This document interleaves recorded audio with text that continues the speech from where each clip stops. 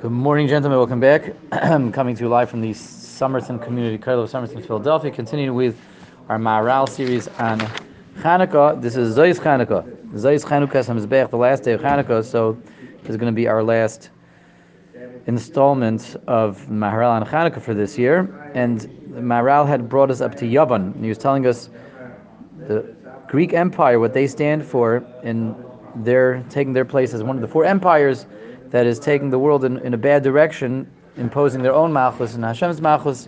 What do they stand for? What's their flaw that they bring to the world? So there's a flaw in the realm of wisdom, of seichel,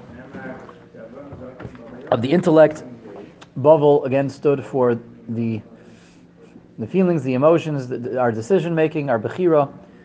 Paras Amadai bring a corruption into the realm of the physicality, the body, indulgences, and Yavan brings their flaw, their shortcoming to the realm of the mind, wisdom. And as we said last time, the Greek Empire, Greece, is all about wisdom, all about the pursuit of wisdom and the glorification of wisdom, championing wisdom. So what's the flaw? What's the chisarn that they bring to the world in the realm of wisdom? So their movement, the whole movement of Yavan, was making a disconnect between mortal wisdom and godly wisdom. Wisdom that is human wisdom within the realm of human understanding and beyond human understanding. And they drew a line over there, a very clear line. And let's start with that, because that's really one of the basics over here in understanding Chanukah and understanding what the Greeks were doing and what the victory against the Greeks was. The Greeks are all about higher knowledge and wisdom and mathematics and philosophy and sciences, higher but not highest. According to the Greeks, knowledge is defined, wisdom is defined by what the human mind is capable of understanding. And that creates the definition and the delineations of the boundaries of knowledge. The boundaries of knowledge are the same as the boundaries of my understanding. If I can understand it, then it exists, it's knowledge, it's worth pursuing. If you're going to tell me, oh, you can never understand that's beyond your knowledge, beyond understanding, that doesn't exist. There's no such, that's outside my definition of knowledge. It's not something that's worth my time, and it's not something that's of value, and it's not something that's valid even. This was the Greeks. Now, as we know, Torah is all about the opposite. Torah is all about understanding. Hashem's knowledge is always beyond my knowledge. Hashem's essence is always beyond my understanding, and Hashem's Torah, the Torah, which is the highest form of knowledge, is always one step plus ahead of us. It's coming from the infinite, and we're finite, and we're able to appreciate the finite. The infinite. We're able to relate to it, but it's always going to be ahead of us. It's always going to be beyond us. It's always going to surpass our existence because it's infinite. There are things in Torah that were always going to be beyond our understanding. There are things in Hashem, how Hashem works, that are always beyond our understanding, because the Rebbeinu, by definition, is beyond our understanding. We're able to get into the Chachma, but Hashem's Chachma is always going to be ever so slightly out of our reach. And that is the basic difference that separates wisdom of Torah, the wisdom of the divine, Klal Yisrael's understanding of wisdom, from the Greek understanding of wisdom. And this is as we mentioned, we had didn't go further yesterday, but as we mentioned 2 days ago, this is Adi Yamazed. Till today, we have the legacy of this in the scientific way of thought, the scientific method. The scientific analysis is all about reality being defined by my comprehension, existence being defined by what I can understand, and knowledge, wisdom, being capped by what I can comprehend. If I can, if I can understand it, if you can measure it in a laboratory, it exists. And if you can't measure it in a laboratory, it's non-existent. And so concepts like God, the heavens, a soul, things that you can't detect in the laboratory, anything, all matter spiritual, if you approach that with a scientific method, then it's all moot and irrelevant and non-existent. So this is harking back to sometimes the Greeks, and this is the flaw that the Greeks bring into the realm of wisdom. That's why, as the Maharal mentioned, the Gemara tells us, Chachma b'Goyim time, and you're allowed to believe someone if he says the Goyim possess wisdom, they have knowledge, they certainly have wisdom.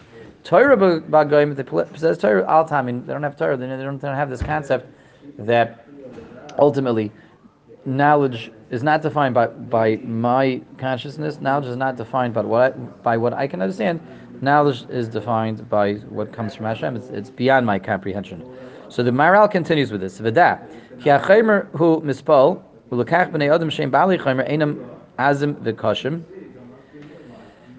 Chaymer, physical substance, what we're made of, can be influenced and affected by something else. Take a shape, can be directed. So the human beings, the human race, we're made out of chaymer. We're made out of matter. We're malleable. We can be influenced. We can be shaped. We can be guided and directed. Al v'Yisrael shenitna lehem atayra heim azim v'koshim legamri. V'davar zeh bi'arnu. Maharal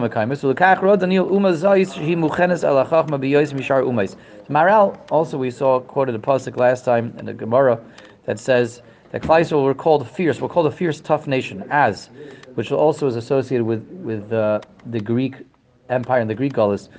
As Kanamar, the beast that represents the Greek Empire that Daniel saw was the leopard. Leopard is described something bold, fierce, impudent.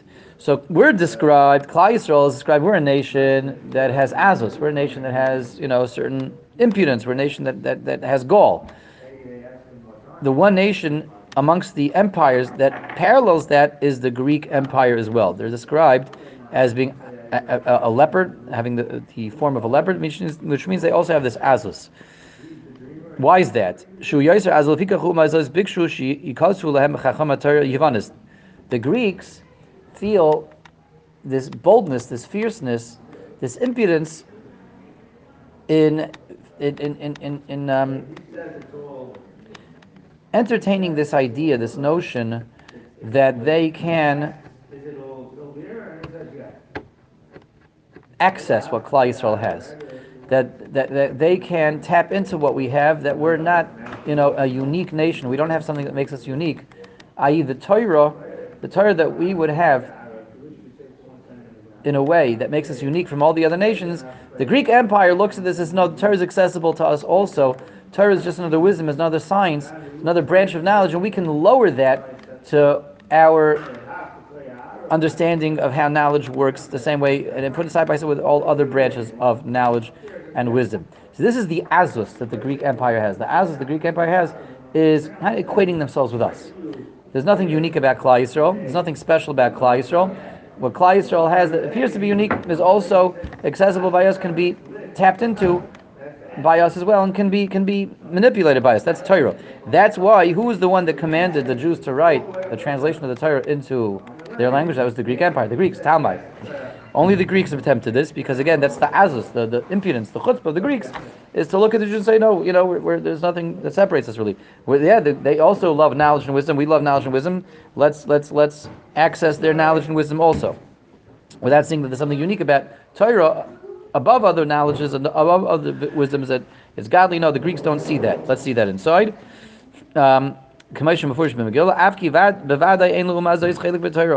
Even though certainly this empire, the Greek Empire, and no other empire have a chelik, have a portion, have a connection to Torah, because again, Torah is something divine, godly, coming from an infinite place, which can be conferred only to a nation that has a soul that comes from an infinite place. So the Greeks don't have that. So they're not really shaykh. They're not really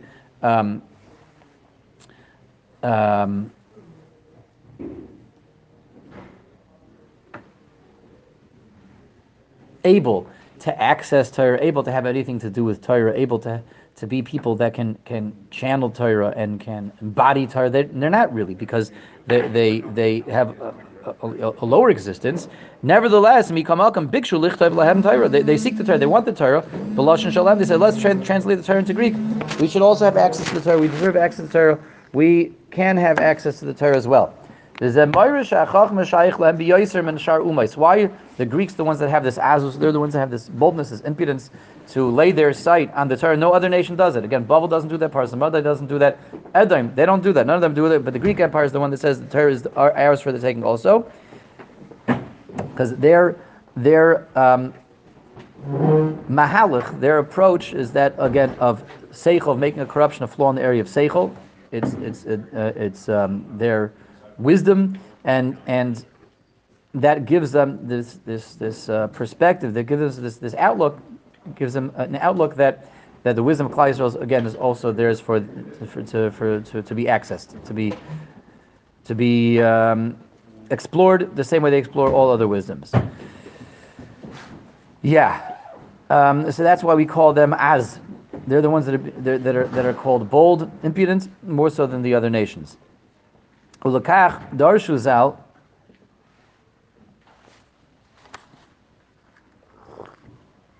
The pasuk says in Parshas Noach, "Yafta lekim liyefes v'yishkan ba'olei shem." Hashem will provide beauty to Yefes, but Yefes will dwell in the tents of shame, the tents of Klal Yisrael. Well, the Gemara in Megillah famously says, we had this Gemara when we were learning Masechus Megillah, Amar b'chiyah bar Abba, hainu time b'dichsiv Yafta lekim liyefes. When it says that HaKadosh Baruch Hu will provide beauty to Yefes, Yaf Yusuf shal Yefes yehei ba'olei shem. The beauty of Yefes will be in the tents of shame. Kleimar, b'nei Yefes shal b'nei Yefes.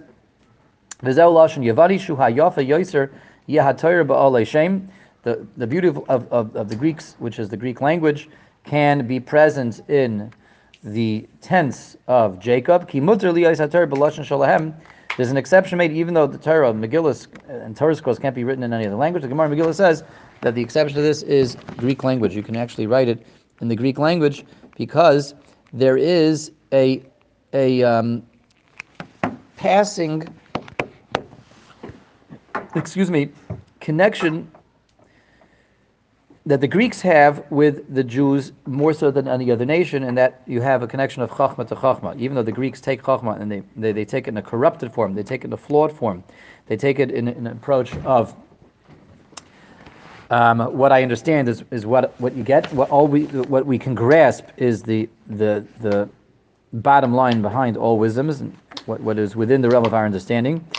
So that is the flaw and the corruption they bring to the table, but nevertheless, in that which they champion Chachma, the realm of Seichel, that makes them slightly more connected to Klal Yisrael than the other Ummos. Again, that's why we find them being described as bold, which is something that Klal Yisrael, meaning the Klal Yisrael has.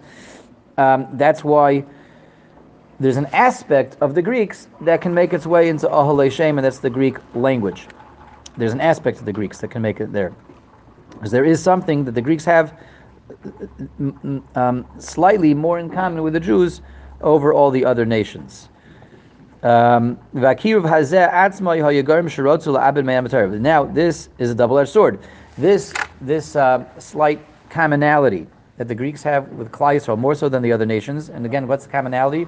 We're all about Torah, we embody Torah, they embody Chachma. Chachma is one step down from Torah. Chachma is like a hollow, reduced, shadowed effect of Torah. Torah is about knowledge that I'm able to access that comes from a higher place, knowledge which is forever going to be beyond my limitations, beyond my comprehension, but I'm still able to access it. I'm able to bring my mind to that and comprehend what I can comprehend. That's Torah, is the ultimate knowledge. So when we reduce that to something earthly, that's called Chachma. Torah is shadow. The Torah projects down here is Chachma, is wisdom. So that's the commonality that the Greeks have with the Jews. That's why the Greeks, their gullus is the gullus of the mind, of the seichel, which is the closest part to our neshama, our essence. That's why they're described as. That's why they're the ones that demand that the Torah should be translated to Greek. That's why they're the only ones whose language can be used to write a Megillah, to write a Sefer Torah. And that's what creates, though, the double-edged sword of the Galus Yavan. This is what gives Yavan the impetus and the boldness to challenge Klal Yisrael and to put Klal Yisrael into exile. The exile of the mind that they impose on Klal Yisrael, that is not saying that Chachma is a mere shadow of Torah, but taking Chachma and trying to lower Torah to make it equal to Chachma, trying to reduce Torah, as opposed to seeing that the Chachma, wisdom that they have down here, is a projection of the ultimate wisdom. They come with the opposite movement. They want to take Torah, which is the source of Chachma, and reduce Torah to Chachma, and say there's nothing divine about it, and it's limited and capped by my understanding. So let's see that inside.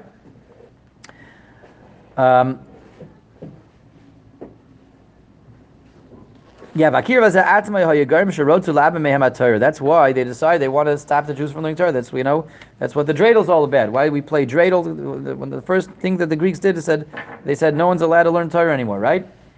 Bavel, they didn't say the Jews have to stop learning Torah, right? They liked it that the Jews were learning Torah. That's good. You keep your culture going over here. Keep yourselves happy and thriving. There were yeshivas in Bavel.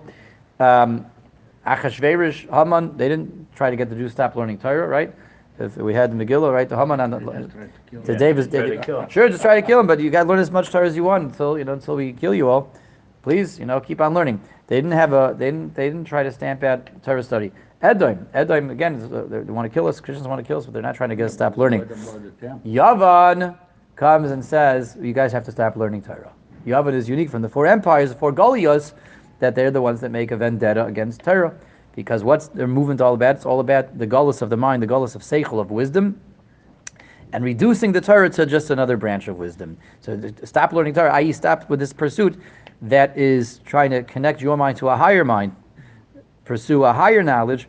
No, Torah is just another branch of wisdom, and it's limited by our understanding, as all branches of wisdom are. Let's see that further.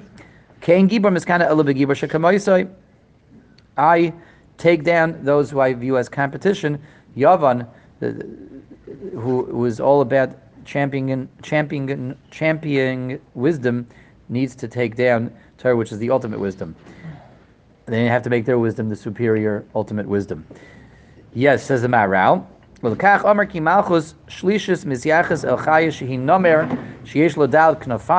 that's why the Greeks are not only seen as a leopard by Daniel. Leopard again is as impudent, as bold. They're the ones that challenge the impudence of Klal Yisrael. But it's a winged leopard, and a leopard that Daniel says had 4 wings. Why 4? There's something also unique about the Greek Empire, more so than the other empires. Till now, we said the empires come as a group of 4. 4 was representative. The Maharal told us of each of the empires taking a flaw in the Bria, different direction, north, south, east, and west. The full system of being able to take an imperfection of the Bria in a different direction. So Babel goes their way with hijacking the Malchus of HaKadosh Baruch Hu.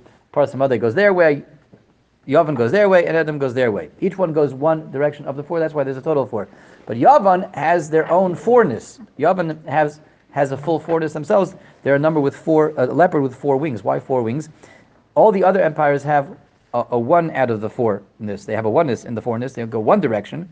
What Yavan brings to the table, Yavan's approach in what they stand for in their empire has a 4-ness, has a totality about it. Why? What's that? They stand again for chachma. They stand for wisdom, and their approach is a flaw within the system of wisdom. That all wisdom is contained and limited by my understanding, and wisdom is something that itself it represents a system of totality.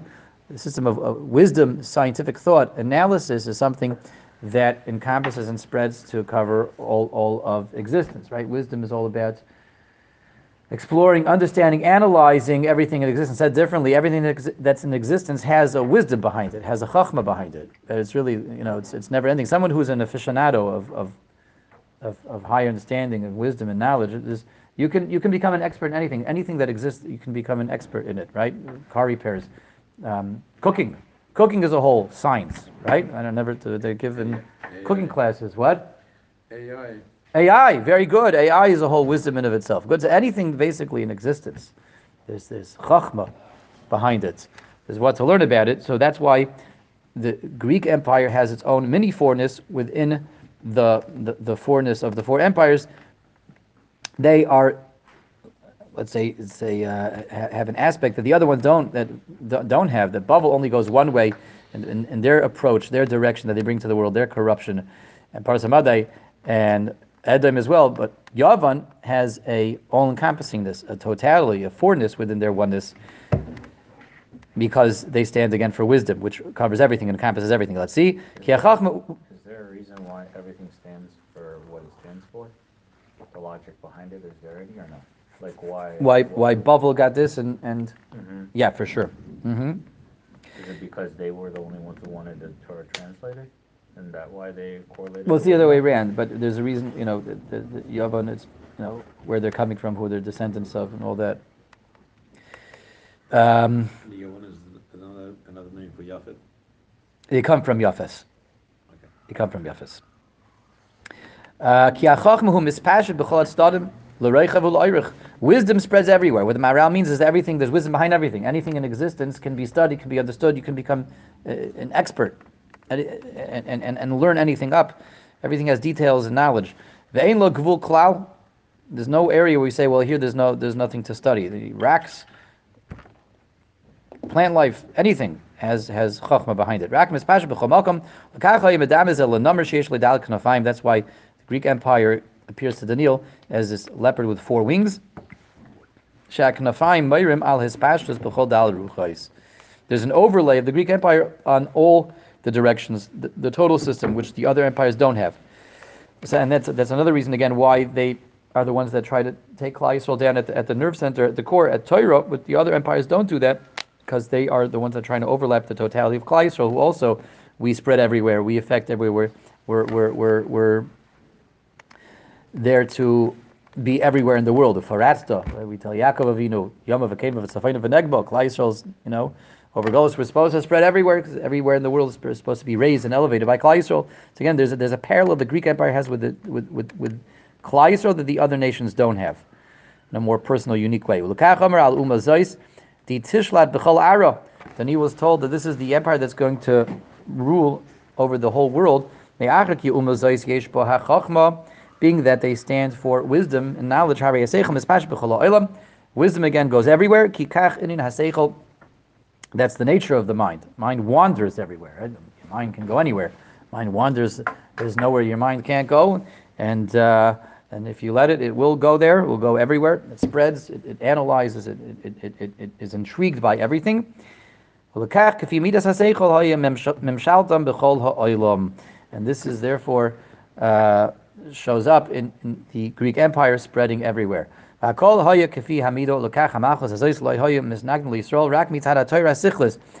they take on Klal Yisrael? Where do they oppose Klal Yisrael? In the realm of the seichel, in the realm of wisdom, the realm of knowledge. That's the Torah, and their issue with the Torah is that what mitzad Torah ha'elokis, the fact that we claim to have a divine knowledge, divine wisdom, a wisdom that doesn't just spread outwards to 4 directions, but a wisdom that comes from upwards. That's what the Yevanim, the Greeks, are opposed to. They're opposed to higher knowledge, divine knowledge, are opposed to a knowledge that's beyond my limitations, beyond my understanding, that's forever beyond my understanding. They're opposed to that concept, and they're opposed to that definition of knowledge. And this is where they attack us, this is where they try to take us on. That's why it's the Greeks who make this gezeira against Talmud Torah, which none of the other empires do. This is the gullus of Yavan.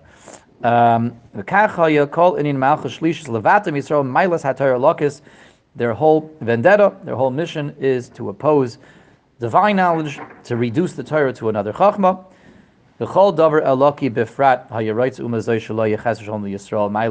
And this spills over to all the other connections, anything that comes from the divine, anything that's beyond the limitations of human understanding, of human reason and logic. So that's why Shabbos, Bris Milah. Why do you call it logic? It's a belief. It's not a logic. What's a belief? Everything that we can't understand, right? The things of the globe, everything's from Hashem. It's a belief. It's not a knowledge. Knowledge is something, like you said, math, you know math. It's 2 + 2 is 4. Everything it comes from belief. It's a muna. It's not knowledge. There's divine knowledge. That's what they were opposed to. We believe that there's human knowledge and there's divine knowledge. What's the divine knowledge? The ultimate information behind the Torah. The highest form of the Torah, the things that we can't understand. But it's a belief. We believe that there's knowledge that we can't understand. So it's not a knowledge. We believe. Why isn't it a knowledge? Because we just believe. It's a belief. It's a belief. Does Hashem have knowledge that we don't have? Yeah. Okay, so that's what they disagree with that. They disagree with that. They disagree with the definition of knowledge, and the scientists at Yom do the same thing. All the greatest scientific thinkers are the greatest atheists, because they'll tell you, well, you prove to me that God exists, and I'll believe in God. Show me where God is. Show me. Let's devise a laboratory experiment is going to prove the existence of God, which you can't do that because that's a spiritual matter, and you can't prove God in the laboratory, which is physical.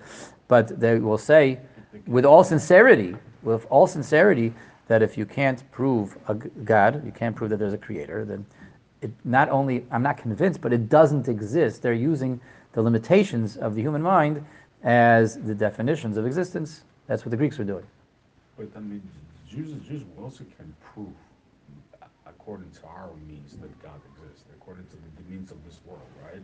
Can prove that God exists? Yeah, we can't prove, we just have a belief. Right. That's it. So it's not. What we say is that our wisdom is a sliver, is a shadow of the ultimate wisdom, and the ultimate wisdom is divine wisdom, and existence is not defined, and knowledge and wisdom is not defined by our limitations. It's defined by the infinite, and it is infinite. It goes beyond our understanding. And we're privileged to be able to access some of that knowledge, but by no means do our feeble minds delineate truth and delineate wisdom and understanding. Certainly belief comes in here, but just because we say that I believe that Hashem's knowledge surpasses my knowledge doesn't mean that now it's just belief and not knowledge. No, I believe that Hashem's knowledge surpasses mine.